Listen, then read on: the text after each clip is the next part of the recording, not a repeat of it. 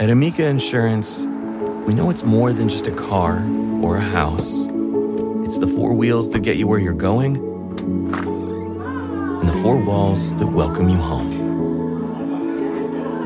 When you combine auto and home insurance with Amica, we'll help protect it all. And the more you cover, the more you can save. Amica. Empathy is our best policy.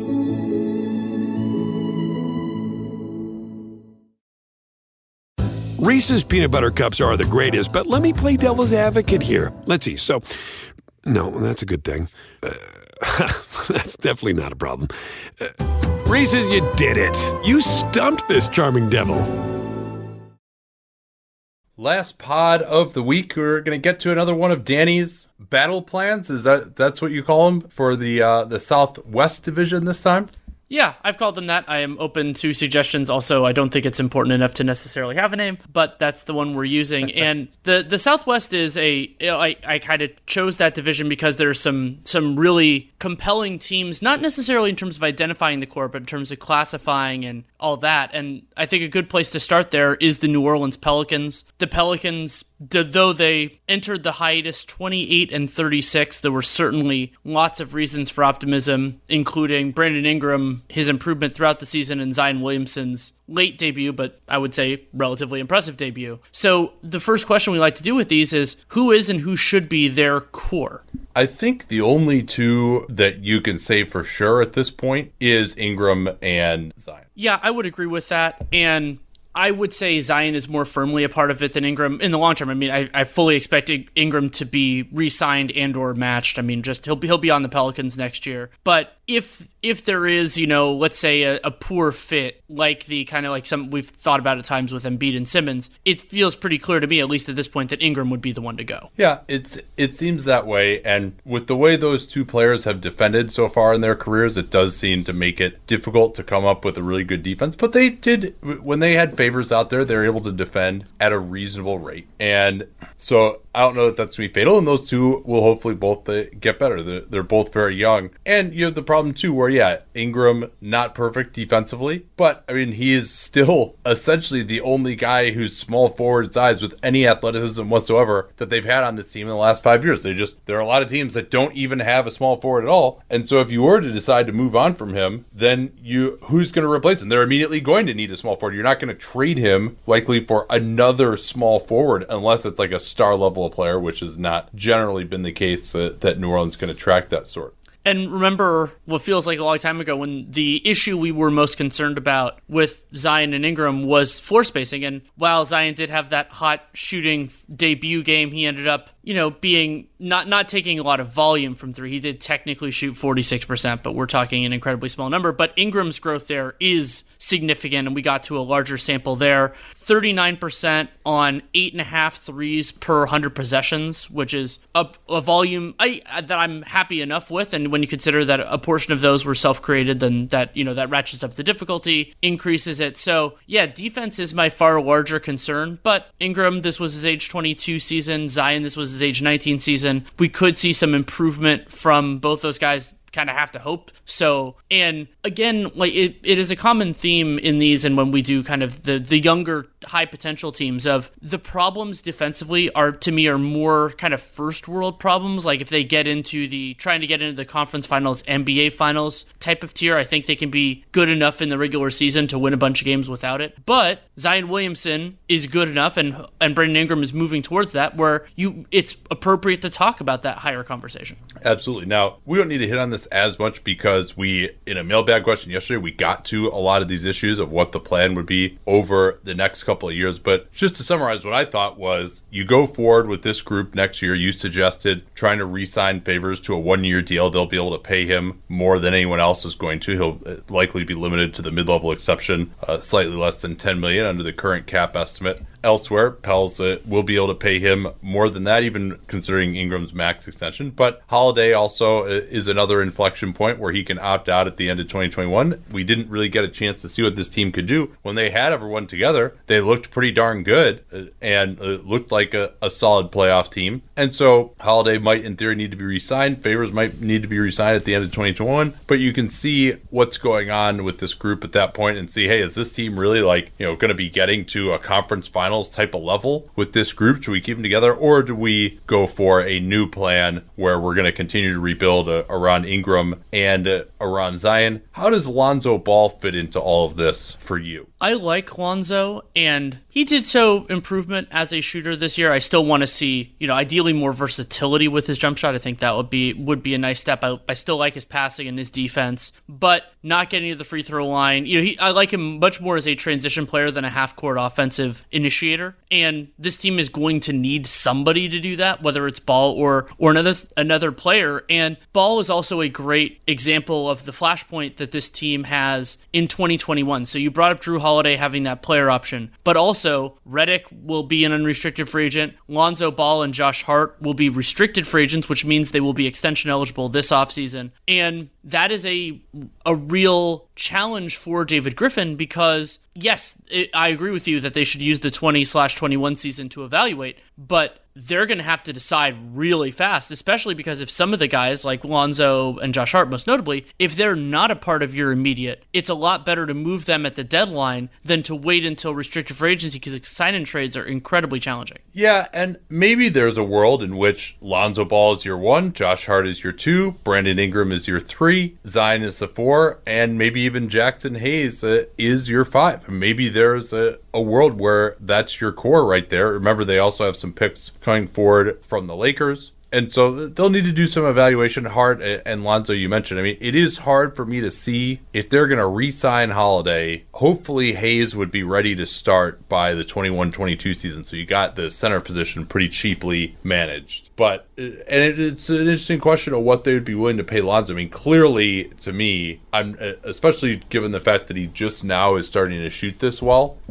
And he still never gets to the foul line. He still has a lot of weaknesses in his game. I actually think Lonzo and Ingram are a decent fit together now with both of them improved shooters. You could put the ball in Ingram's hands a little bit more. But Ingram is kind of more of a get your own than a guy who can run a lot of pick and roll and really distribute. Maybe he can get better at that, but he doesn't quite put as much pressure on the rim. He actually was weighed down in terms of his rim attempts this year to be like, all right, he's going to be the guy we're going to every single time, and Lonzo, you just spot up over here. And so you do run into some issues. Maybe Nickeil Alexander-Walker could eventually develop into being a player who gives them some supplemental pick and roll ability to where if you got him and Ingram, that's enough ball handling in the half court, because Lonzo, again, is not really a pick and roll guy. Maybe Lonzo could take a few steps forward there, but that seems pretty unlikely that you'd be putting the ball in his hands and key possessions in pick and roll. So they've got a lot to figure out, but they have plenty of draft picks as well going forward that can hopefully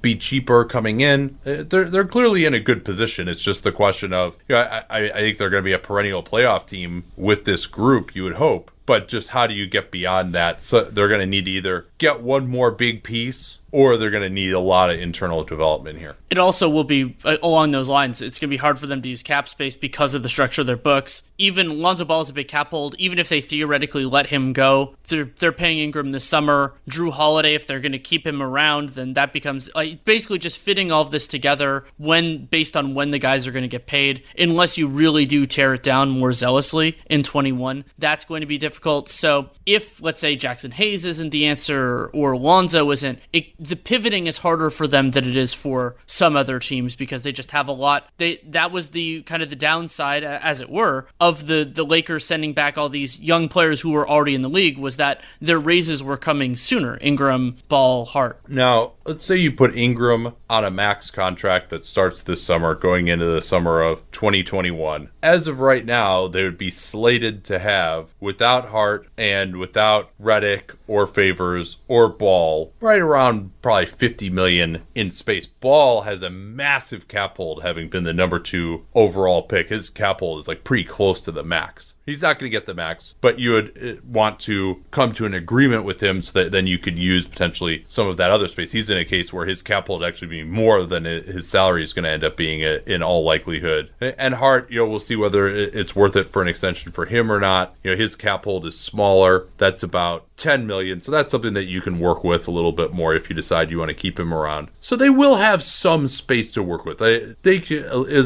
could have, around the order of maybe 30 million or so. You'd think they could have a potential max slot at that point, but they're going to have a lot of needs to fill. So I do think they could get into cap space derby. Of course, that's what everyone and their brother is doing in the summer of 2021. Dallas, even if you're thinking, hey, I want to go to a young team and grow with them, they've got Dallas as a competitor with arguably as much or more young talent than they have. Memphis will be out there at that time as well. There'll be a lot of up-and-coming teams in the summer of 2021, not to mention Toronto, Miami possibly. I mean, there are going to be a lot of teams that have space in the summer of 2021. So you would think that they would hopefully be at a point then where they could, you're probably not going to get a star, but they might be good enough at that point where they're like, okay, we'll overpay for one more good wing or, maybe a second tier type wing, or maybe they re-sign Drew Holiday as well. And then it could maybe still have room to bring someone. But the hope is that they're good enough that it's worth it to overpay a little bit and really hopefully get into contention around that time. My last thing I'll ask you, Danny, do you think that, how old do you think Zion Williamson will be when he peaks? 25, 26. I think he has some real skill development to do. I worry about his body. It's just, he puts so much strain on his joints in particular with how heavy he is and the force equals mass times acceleration with Zion. That is genuinely scary. But I think the general idea of the curve of, physical development is generally going down. You're getting a little bit slower and all that. But then you're also getting a lot more skilled and smarter. I think that those will help him. So I think like a lot of bigger guys, both in height and in weight, he'll peak a little earlier, but I still think it's going to be in his mid to late 20s. I think it will be earlier. I think it could be on more of a Blake Griffin type of timeline because I think that now Blake was just as bad of a shooter as Zion early on, to be sure, and Blake did develop that shooting, but I think he is an outlier in terms of how good of a shooter he's been able to come given his limitations early on. I think it's going to be 23, 24, 25. That's when I think it's going to be, because even with Blake, we saw by 25 he had lost significant athleticism. That was even before some of the injuries started hitting. And that's true. Like if your raw athleticism, like the highest point you could touch on the backboard or your biggest amount of explosives, that's usually 23, 20. It can't even be earlier than that. Like Pelton's done the work on rebounding numbers as a proxy for it, and they generally start dropping after a guy's rookie year. Yeah, and part of that could just be because guys are like, hey, I got to find a way to get on the floor. You're hustling harder than you ever would be, that kind of thing. But sure. So this is one where we've criticized the Pelicans before for going in too quickly to try to win with Anthony Davis as opposed to waiting to try and get a second star. The other thing is, too, they've got two players that they hope could be stars already, two hopefully all-star level players. Ingram, maybe. We'll see, but I think Zion and they have more in the war chest now than the Pelicans did, because remember, they traded away picks to get Drew, traded away picks for Omar Ashik, whereas giving up AD, they got, they might not be blue chip assets in terms of the picks, but they will have some value. Yeah, and they've got these young guys already in the pipeline, which the Pels didn't really have anyone else young in the pipeline, or they kind of went awry. They had Austin Rivers, but that didn't work out super well. Yeah, Eric Gordon was supposed to be the second star around AD, and he just never was able to stay healthy in New Orleans and reach that level. One other thing, this is just something I like doing in these. So we talked about the core probably being Zion and Ingram. Hopefully other players can work their way in. What do you think is the calling card of that core, and what flaws do you think are most important to like prioritize in other players around them? Defense and Zion's lack of shooting. I mean, I think my number one target, we talked about ball handling, my number one target would be a center who can shoot on one end and protect the rim on the other. I think that is the type of player, and there's not that many of those, obviously. I think there'll be more as time goes on, and those skills, particularly shooting, get more prioritized among bigs. Well, and also that buys you outs in case Zion never gets there defensively. And I mean, the film on it was bad early on, and there's a chance that player ends up being a little bit nullified if the Zion at the 5 lineups end up being your best. But I think it's worth it to sacrifice resources to get that on the odds that he won't. Yeah, and we'll know more about it at the end of next year, hopefully. I think the plan of just going forward with this group that looked pretty good is what I'd be focusing on. To me, Miles Turner should be the target if they could possibly do it. If for whatever reason he's on the outs at all in Indiana, if he's available, obviously there's a price that they wouldn't pay, but he bridges a lot of gaps for them. And to get that, a stable defensive player who doesn't screw with your spacing the way that Favors does would be a godsend for them. And I mean, to me, the target that they should be looking for, and maybe Ingram improves enough to even make this a little bit moot, is to have Brandon Ingram be your fourth best shooter in your closing five. If they can do that with the other constraints, then we're starting to talk conference finals, NBA finals.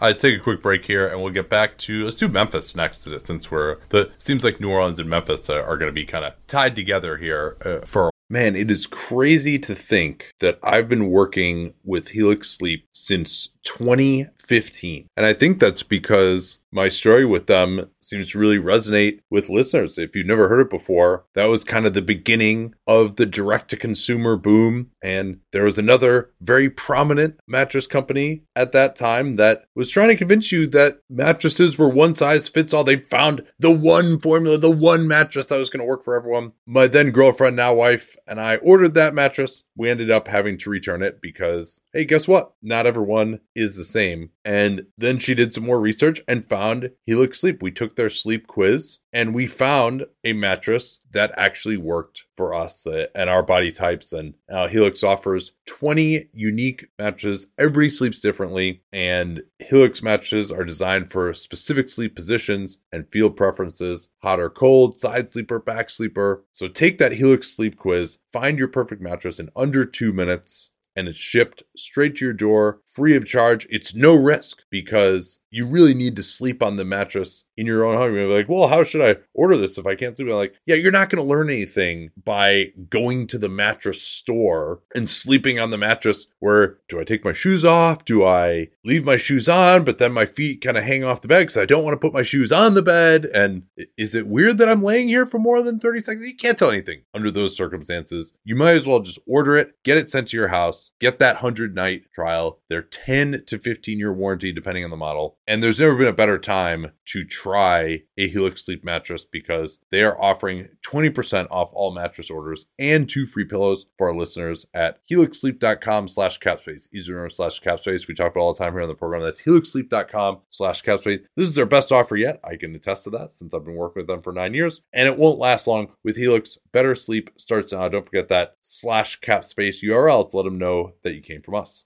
Man, I just love American Giant. Just an amazing clothing company. I was reminded again of how much I love it when I drove from California to Montana over the All-Star break. And you know what it's like when you're on a long road trip and it's cold, particularly when it starts off warm in the Bay and then we get into some really cold areas. You're like, well, I don't want to wear like my jacket in the car, but then when I get out to fill gas, I'm going to be freezing. But the American Giant hoodie was perfect because despite being made out of a nice heavy material that'll keep you warm, it's not too hot as well. So I was able to wear it in the car, not be too hot, step out of the car, and still be warm enough when I was filling up gas or going into a restaurant or something that I didn't feel like I needed my jacket even when it was cold outside. These things are amazingly durable. I proposed to my wife wearing an American Giant hoodie in the Grand Canyon almost 7 years ago. I still own that same hoodie. I still wear it constantly. And American Giant has since spread out into all sorts of other types of clothing, like their premium Slub Crew tee, the No BS high-rise pant, the slim roughneck pant featured in Giant Magazine issue 2. Every American Giant piece is made in America and designed to last, no exceptions, and it provides year-round comfort. So find a closet staple for every part of your spring days at american-giant.com and get 20% off your first order when you use that vendor code CAPSPACE at checkout. Easy to remember, we talk about CAPSPACE all the time here on the program. That's 20% off your first order at american-giant.com. Don't forget that CAPSPACE code to let them know you came from us. while. The Memphis Grizzlies, you recall at the trade deadline, those many months and seemingly a lifetime ago in terms of current events, made the trade at the trade deadline. They vaporized their cap space for the summer of 2020. They still have it in the summer of 2021. They brought in Justice Winslow, who does have a team option in the summer of 2021. So they're basically going to be limited to the mid-level this summer. And then summer of 2021, they should have $35 million in space. If they wanted to move on from the team option of Winslow, they could get up to nearly $50 million in space, assuming, of course, no further commitment. And that is probably, since I'm looking at their salary cap sheet, that's probably going to be their time to strike, because Jaren Jackson Jr.'s raise through extension or new contract will come for the 22-23 season, meaning maybe some of that gets outstripped by, Kyle Anderson and Tyus Jones coming off the books, so maybe they could wait another year, but it's 21, probably maybe 22 is going to be their time to strike. So you want to answer that same question that you posed for New Orleans about the core? I would say that Ja's like an unquestionable tier 1 core guy, and then Jaren is a strong tier 2. I was a little bit discouraged by his development this year. That was something we went extensively through in the top 10 prospects pod a little while ago. Well, hold on. I mean, the shooting was defensive. Yeah, I mean, the shooting development was awesome. I mean, I feel better about him now than I did at the start of the year because of that. I don't, because to me, a really good shooter who can't defend the center position doesn't fit in as well as a defender that can shoot well enough. It's a harder nut to crack, in my opinion. Yeah, I see your point, but he still does have that defensive potential. Sure. And I don't think anyone realized that he had this shooting potential. I guess so. What you're saying is, moving forward from this point, it's more likely that he develops what he doesn't have than it was before. That's a fair point. Yeah, and so I think he deserves a lot of credit. Yes, and so does the coaching staff. But I agree. The fact that he's not, oh man, this guy's going to be our defensive monster, and he's going to be a center. Now he shoots it so well that playing him power forward is actually fine. I mean, that's another thing that you could potentially look at, is having a more traditional center. And then Jaren, he can still block shots. His rebounding issues aren't as much of a problem at the 4. You could play him some at the 5, but it's actually much more realistic now to play him in a traditional 2-big alignment than it would have been before. So I don't know if it's the end of the world if he can't guard the 5, but obviously having this switchable shot blocking monster at the 5 who could also shoot the way he could would be ideal. And Jaren Jackson Jr. was actually the Grizzlies' 3-point leader in attempts per 100 possessions, 10.5. So that was significantly more than Brandon Ingram, who we just talked about, making 40% of those. Next of their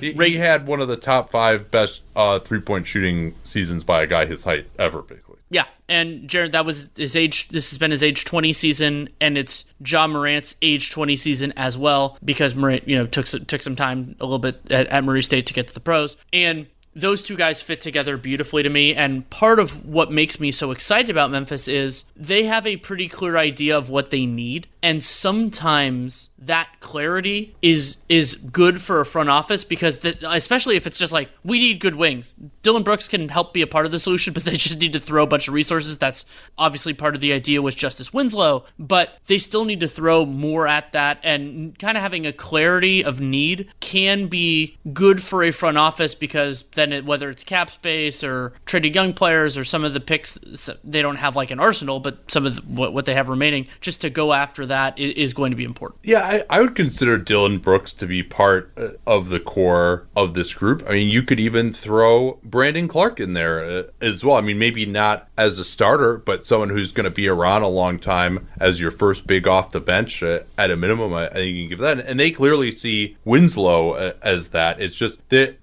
concern that I have is they're going to be really dependent on Jaren being this awesome shooter and being in the lineup and on the floor, because they just don't have nearly enough shooting unless he's out there bombing away. Dillon Brooks this year shot, he was 37%, so that was good. But I mean, the concern with Justice Winslow, he's obviously missed a bunch of time with back, is his volume. Yeah, there have been times when the shot has gone in, but does he make enough of them? Does he take enough of them for defenses to respect it? And if you place those 4 guys, Ja, Jaren, Winslow, and Brooks out there together, that fifth player has a lot to do. Now, they will have the resources to get a fifth player who can do that, assuming somebody wants to take their money. But it is a challenging ask. And then Memphis, though, what makes them a little different than New Orleans is they have more flexibility because they just don't have as much overall on their books, partially because they're good young players, or they're getting paid later. So if this doesn't work, it's easier for them to pivot. What do you see as their path to contention? Like, what does the 55-win Memphis Grizzlies team look like? What are they so good at that they're getting to that type of a level? I think they could be really good in transition offense. Ja Morant can help lead some of that. They can also throw some resources at second unit players, and Brandon Clark, I think, can be intriguing there too. And then be good enough at half-court offense that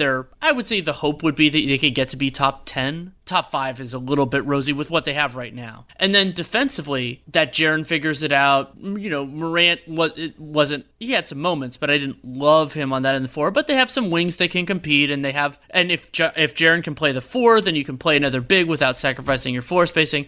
So maybe the idea being that they're not top 5 in either, but they're top 10 in both offense and defense. Yeah, and Clark could be a big part of that as well. Whoever they get in free agency in 2021 could be a big part of that as well. They have the fundamentals to also have a good bench, and so if they can be strong enough in those units that having a very good but not elite starting 5, then that combination is actually really potent. Yeah, I mean, you could see a group with Clark, Jackson, Winslow, Brooks being a very switchable group 2 through 5 if Jackson and Clark can take the steps that people hope for them. And they've still got Valanciunas around for another couple of years as well. Maybe they go the route of trying to get another really good center, or they go the route, I think the other long-term need that they have is getting one more pretty good creator, or just one awesome shooter type of guy who can really come off screens and bend the defense that way. I think they need one more perimeter guy other than Ja who really is going to draw some defensive attention. And I would really like it to be, it'd be great to have another creator, but have it be somebody off ball, because then if Justice Winslow can do something with the ball in his hands, that other player can generate churn in the defense and draw eyeballs and make life a little easier on everybody else. And yeah, I mean, Redick, not current age Redick, but as kind of a prototype of the type of guy that you're looking for. Ideally somebody with a little bit more size, but now we're getting a little bit greedy. So I want to ask you, what do you think? They're out the draft pick this year. Let's not forget that. And they also have D'Anthony Melton as a restricted free agent who they should be able to re-sign. Thinking something in the $5 million a year range will probably be where he could end up. A Dorian Finney-Smith style of contract would make sense for him. Also, if they want to use it, Memphis has a trade exception. I have it worth $7.7 million from the remaining from the Conley trade, and I don't know exactly who's going to be, because I don't think they should use draft picks or any of their intriguing young players to send back as a sweetener. A player who is both good enough to be worth it and also bad enough that the other team doesn't want them. But maybe they could get a rotation player with that. It'd be useful. So I want to ask you though, before we kind of get off of Memphis, both their two best players, the ones we thought were their core, had their age 20 season. How do you see the timeline, the peak of this team? At least those two players building around it. Ja is another one where point guards generally peak a little bit later, but he is very dependent on athleticism. So perhaps it's somebody in the 26, 27 time range for him. And Jackson, I could see being maybe a little bit later than that. Yeah, that feels totally fair to me. So that also gives them a while. There's a little bit less time pressure, and then maybe opening up the books in a future year, depending. I mean, Jackson's getting paid in 22, Ja in 23. And Memphis, assuming, everything else, I think considering their revenue and everything else, they are a franchise that I would be a little bit concerned about the long-term spending. You can't fill up the boat and then pay the other guys, because then they're getting into tax land, and I don't think that's realistic to project for Memphis unless they establish themselves as a real championship contender. Across America, BP supports more than 275,000 jobs to keep energy flowing. Jobs like updating turbines at one of our Indiana wind farms and producing more oil and gas with fewer operational emissions in the Gulf of Mexico. It's and, not or. See what doing both means for energy nationwide at bp.com/investing in America. Anyone who's seen our YouTube videos knows that I don't wear formal stuff all the time. So when it's time to dress up rather than dress down, I highly recommend Indochino. They were the official outfitter of my wedding. I got my tux from there. All my groomsmen got their sport jackets from there as well. I felt really good about having them be the outfitter of my wedding because all of my groomsmen were going to get stuff that they could continue to wear that fit them perfectly. Because when you go somewhere else, you're not going to get something that's made for you. So why not measure yourself in 10 minutes or visit a showroom rather than feeling like you're wearing somebody else's suit that they tried and failed to tailor for you. And not only does Indochino have the suits that made them famous, but now they've got everything. Blazers, pants, women's wear, outerwear, designed and made for you. Hundreds of high quality fabrics to choose from. European wools, linen, cottons, tons of colors, tons of patterns. You can customize things like the lapel, the vents, the pockets, and you'll get a piece that is personalized for you in fit and style. Level up your game with Indochino. Go to Indochino.com. Use the code CAPSPACE. These are CAPSPACE we talk about all the time here on the program to get 10% off any purchase of $399 or more. That's 10% off at Indochino, Indochino, Indochino.com. And don't forget that CAPSPACE code to let them know that you came from us. Let's turn now to the Spurs. This is one we've talked a lot about what they should do in previous episodes, and there's more to talk about with a New Orleans or a Memphis, where it seems they've at least turned the corner. They have a group that they believe can lead them back to being a solid playoff team, and I fear that San Antonio is just very much at the beginning of their rebuild here, and that they're just going to finally have to accept a little bit of pain here, even if perhaps that doesn't happen until the retirement of Greg Popovich. I think as long as he's there, I'd presume that they're going to do as much as they can in a given year to remain competitive without, trading future draft picks or young players. Agreed, and it does happen to time up that the 2021 offseason could be the inflection point for them because LaMarcus Aldridge, they guaranteed his contract for the upcoming season, but then he expires. DeMar DeRozan, assuming he picks up his player option worth $27.7 million. Patty Mills also expires that year. Yeah. Rudy Gay. There was a report from Jabari Young that he is unhappy and might be opting out. I will believe that when I see it. And if that happens, San Antonio should be very, very happy because that will... Yeah. It's not like it'll open up big spending power for them, but it just clarifies things.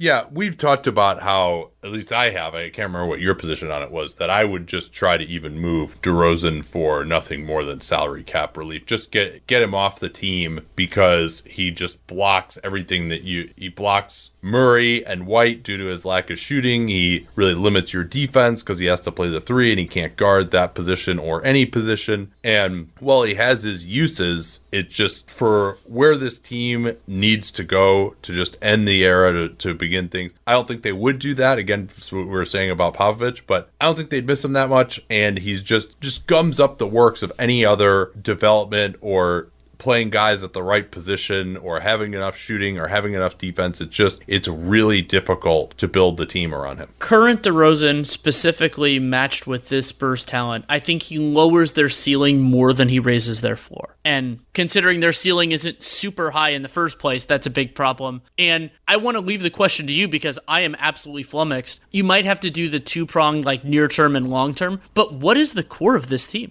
Okay, let's put it this way. What is the core of the next great Spurs team? Yeah, it's hard to see that come into focus, right? I mean, you've got Lonnie Walker, DeJounte Murray, and Derek White. All three of those guys are somewhat redundant with one another. And then before you even throw DeRozan into the mix, Jakob Poeltl, all right, he could be a 20, 25-minute a game center, perhaps, if things go well. And then that's about it. Is that group, maybe Keldon Johnson could show some flashes at some point, but it hasn't shown enough to say that he's really someone that you're counting on in the future. And so I feel that group is not enough to lead you into even being a playoff team necessarily, and certainly not being a team that is, really a home court advantage or contending for home court advantage in the first round. They also run into the challenge of age. Luka Samanic and Lonnie Walker and Keldon Johnson, those guys are in their early 20s. Derek White, this has been his age 25 season. Murray, 23. Granted, Murray is also paid for a while now because he's already entering the second contract, 4 years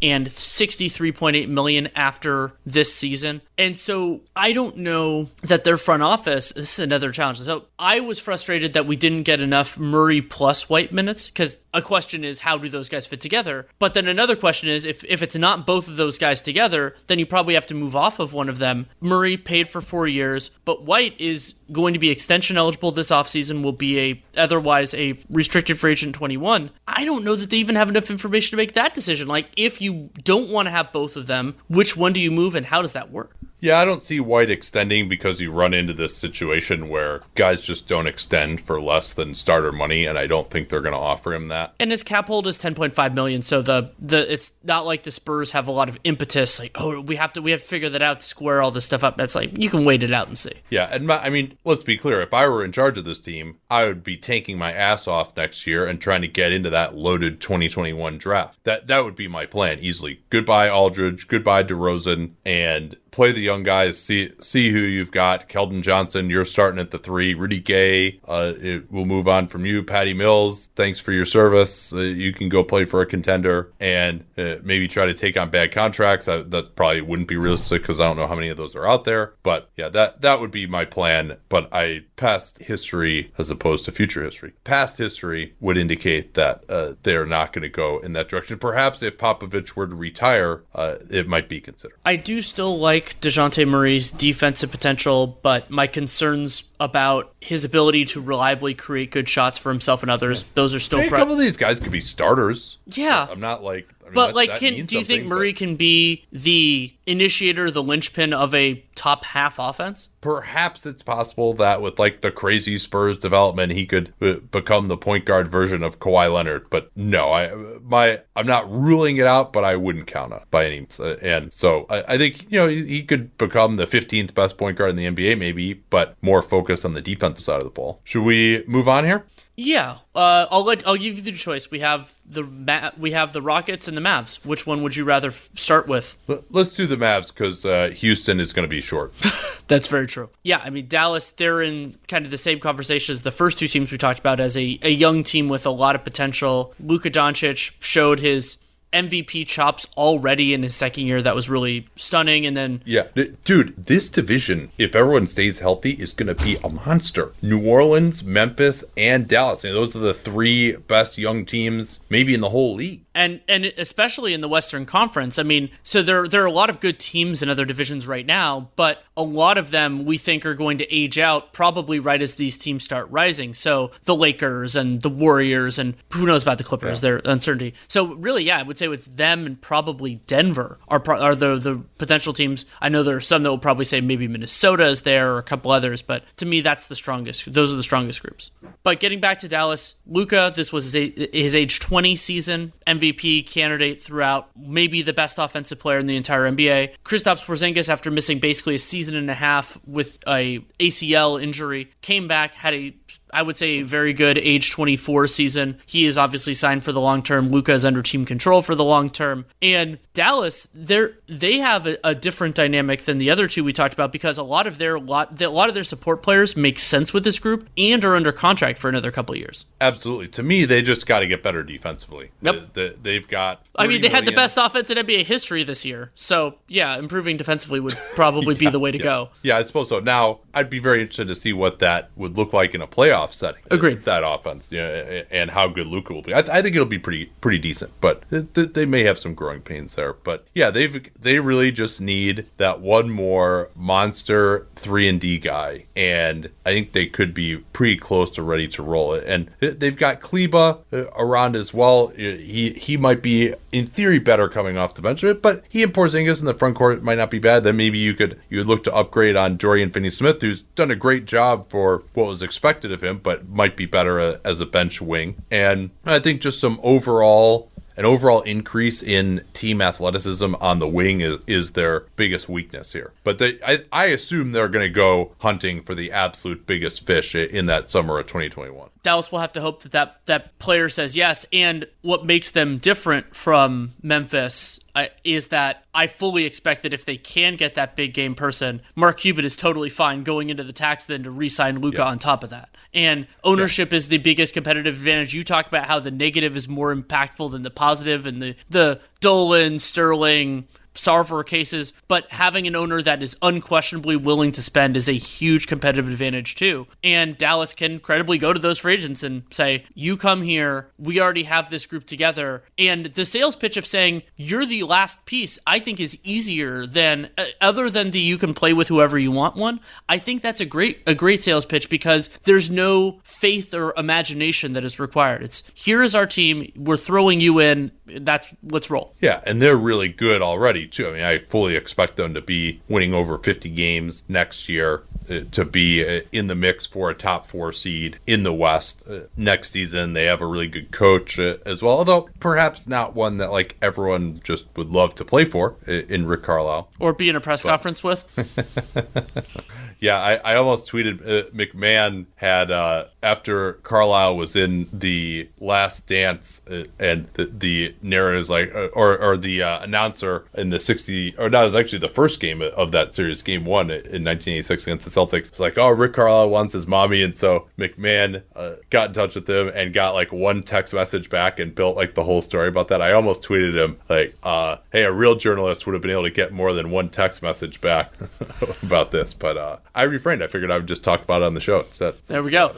Much nicer. So something I really like about Dallas's salary structure is that they have players that I like as, bench plus. So players that you can start, but maybe are better that, who are paid like bench players. DeLon Wright, about $8.5 million a year. Maxi Kleber, $8.5 million a year. Seth Curry, $8 million a year. And so that means if those guys aren't starting, you could play them as backups, not a problem. Or you could theoretically move on from them if you needed a little bit of extra flexibility, or you found somebody who duplicated them, but you like better for some reason. And so while I like DeLon, I like Seth Curry, I like Maxi Kleber with them, that flexibility is unusual, and I think it could end up being important for Dallas. I think I've mentioned this before, but I thought that Victor Oladipo would be an outstanding fit with this group. Not quite the size that you want, maybe, but even if he doesn't quite recapture his former glory, but that type of player. Well, and also imagine Oladipo and DeLon Wright ball hawking defensively. Oh, for sure. And then,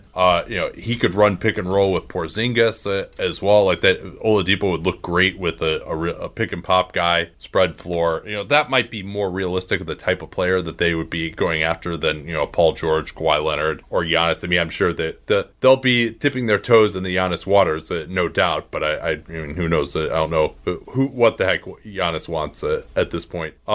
They also have Tim Hardaway, who has a $19 million player option for next year that he might make a decision on. To me, I would not necessarily be interested in sending him. He had a nice year, and was important for their offense, to be sure. And I think he has a place on this team. But also, you just saw when they played the Clippers, he's trying to guard Kawhi Leonard or Paul George. It's just like, that's not going to work. Like that position, I think they have to upgrade that with more defensively in the end, and put him in more of a sixth-man role and pay him appropriate to a sixth-man role. And really, I would be extremely cautious if I were them about, maybe there's a thought that they might do the Dwight Powell with him where he's got the player option and they extend him afterwards, but they can't afford to take on any more commitments that go past the summer of 2021 if they want to have max space. In fact, they're a little light to have it right now.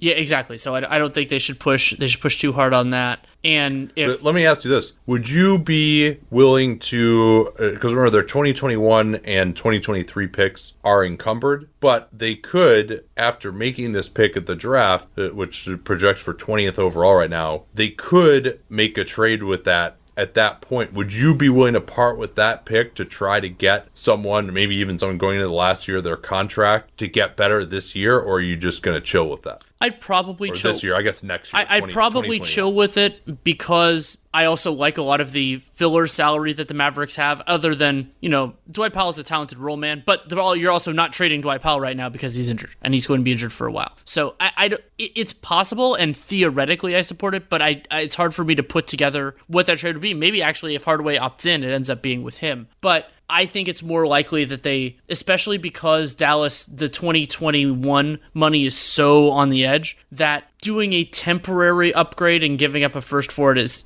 it's not really there for me. I agree with that, and I don't think they're ready to win a championship next season. You're going to need that cheap labor once Luka Doncic gets his extension. Exactly. And so, no, I unless there's just really a player out there where it's like, we could trade for Josh Richardson with the 20th pick or something. To me, the other way that you would give that pickup is if you can get a player that's worth sacrificing your 21 space. So a player that you think can solve your problem, and you just do it a year early. But I don't know who that is. Yeah. But they're early enough in their life cycle here. I mean, that's the beauty of this, to be this good, but also to be able to plan for the future as well. And, maybe a move like that is more likely to occur at the trade deadline. If you really are like, holy crap, we are ahead of schedule, we could win a championship this year. Porzingis and Doncic are just looking that good right now. Maybe you make a win now move around the 21 trade deadline, but I think it's too early to do that at the draft this year. One other thing to file away very faintly is if Dallas strikes out in 21, they could clear significant space in 22, not only because they have just some guys coming off the books like DeLon Wright and Finney Smith, but also because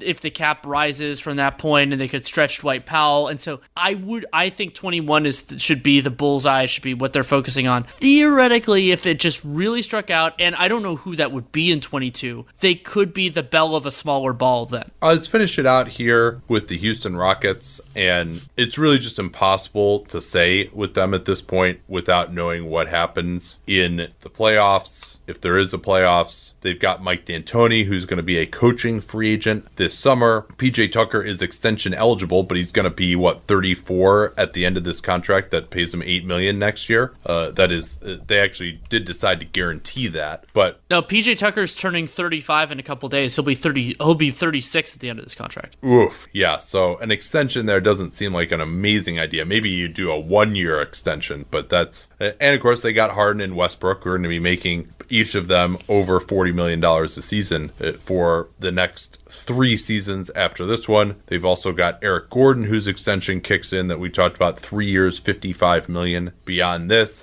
and Robert Covington. So it seems like at this point, they just got to roll with this group, that we never saw the end of the experiment for this small ball. And maybe we'll get a definitive answer on whether that works or not, but they're so expensive. There's so many draft picks out into the future now that it's really going to be difficult for them to pivot at this point. And if the Mavericks want an example of why it's good to keep your draft picks, the ones that you have left, and it's justifiable that Dallas gave those up for Porzingis, but Houston's young talent is just, it's so bereft. And some of that was upgrades. Some of that was also offloading salary. And both of those things can be challenging for the long-term financial viability. They don't have any even innings eaters that are young. Hartenstein can kind of be a backup center, but then Morey has done a really good job over the years, not uniformly, but overall, of finding players. Ben McLemore is a recent example. Austin Rivers a couple years before, he has a player option. So I think they can do a decent job of that around this group, but you have to do that every year because those players aren't going to sign long-term contracts. Yeah, and then of course, you wrote about this with Kelly Iko. I haven't had a chance to read the piece yet, but clearly finances are going to play into this quite a bit going forward. Yeah, we had a funny exchange about, he was talking about, like, could this be the 2020 offseason be a good time for aggressive teams? And I said, yeah, it could be, but I don't expect that to be the Rockets, other than Morey just as being an aggressive GM. But they can't be aggressive they won't be aggressive spenders, because the practical thing is that Tillman Fertitta especially even before this, had been so loath to deal with electric tax. They used the repeater tax as a fake boogeyman 2 years ago to avoid it. Then, we're able to for the current season as well. I fully expect that to be the plan moving forward, probably exacerbated and accelerated because of what is happening with his businesses. So yeah, I mean, theoretically, if it were permissible to use their full mid-level, maybe use some of these light trade exceptions they have, re-sign Austin Rivers with bird rights, then they would be a better team, but I just don't see that as realistic. Yeah, I agree with you, and they could even be looking at trying to cut salary, and they're always, they've got to do a better job, and they can do a better job, I think. I mean, they've got, if you look at this team right now, they got Bruno Caboclo, Thabo Sefolosha, Tyson Chandler, Hartenstein, Chris Clemens. Those are just like completely wasted roster spots, and they've been wasted for nearly the entire season. Yeah, and remember, they spent a lot of time with Gerald Green on the roster so that they could trade him, and it would cost the least amount of money for the luxury tax purposes, and that was a dead roster spot after he was injured. Those sorts of moves made it a lot harder, and that puts real strain on Harden and Westbrook and all their core players, because there aren't players who can sop up the minutes and have the team not just crater. Well, the other thing that you ask yourself too is, especially, let's say this team and Tillman Fertitta really put a big bullseye on making it to the conference finals last year, which they didn't, even though they were probably the best team or the second best team in the West last year. And so let's say they were just get a tough matchup and they lose in the first round this year or something like that, or they go out in ugly fashion in the second round of the Clippers or the Lakers. It seems like at that point, especially given the expense of the roster, that they might look into maybe moving Westbrook or Harden at that point if they or Fertitta become convinced that this group just isn't going to be in championship contention. And the coaching situation could be there as well. D'Antoni will want security, even, he's, I believe, 60. He'll be 69 this offseason, and maybe Fertitta doesn't want to pay him. Maybe it could be a year's issue rather than a dollars issue, but I think it's going to be both, and that could affect this as well. All right, anything you want to talk about before we go here? Yeah, I have that two-piece series with Kelly Iko. I believe part 1 is up.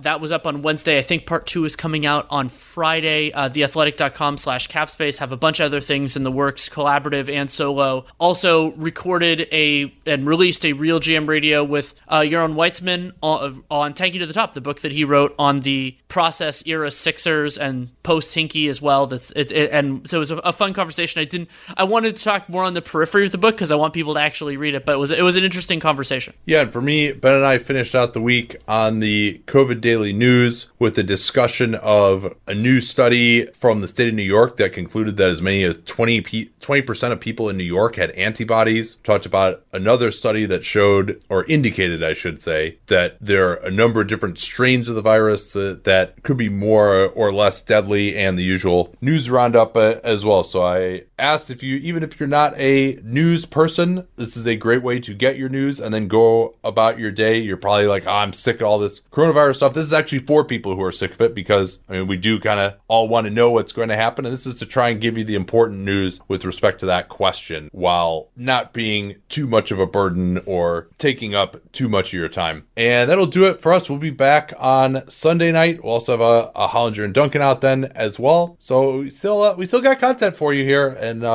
we appreciate those of you who are continuing to support us in these times. Talk to y'all soon. Every day, our world gets a little more connected, but a little further apart. But then, there are moments that remind us to be more human. Thank you for calling Amica Insurance. Hey, I was just in an accident. Don't worry, we'll get you taken care of. At Amica, we understand that looking out for each other isn't new or groundbreaking. It's human. Amica, empathy is our best policy.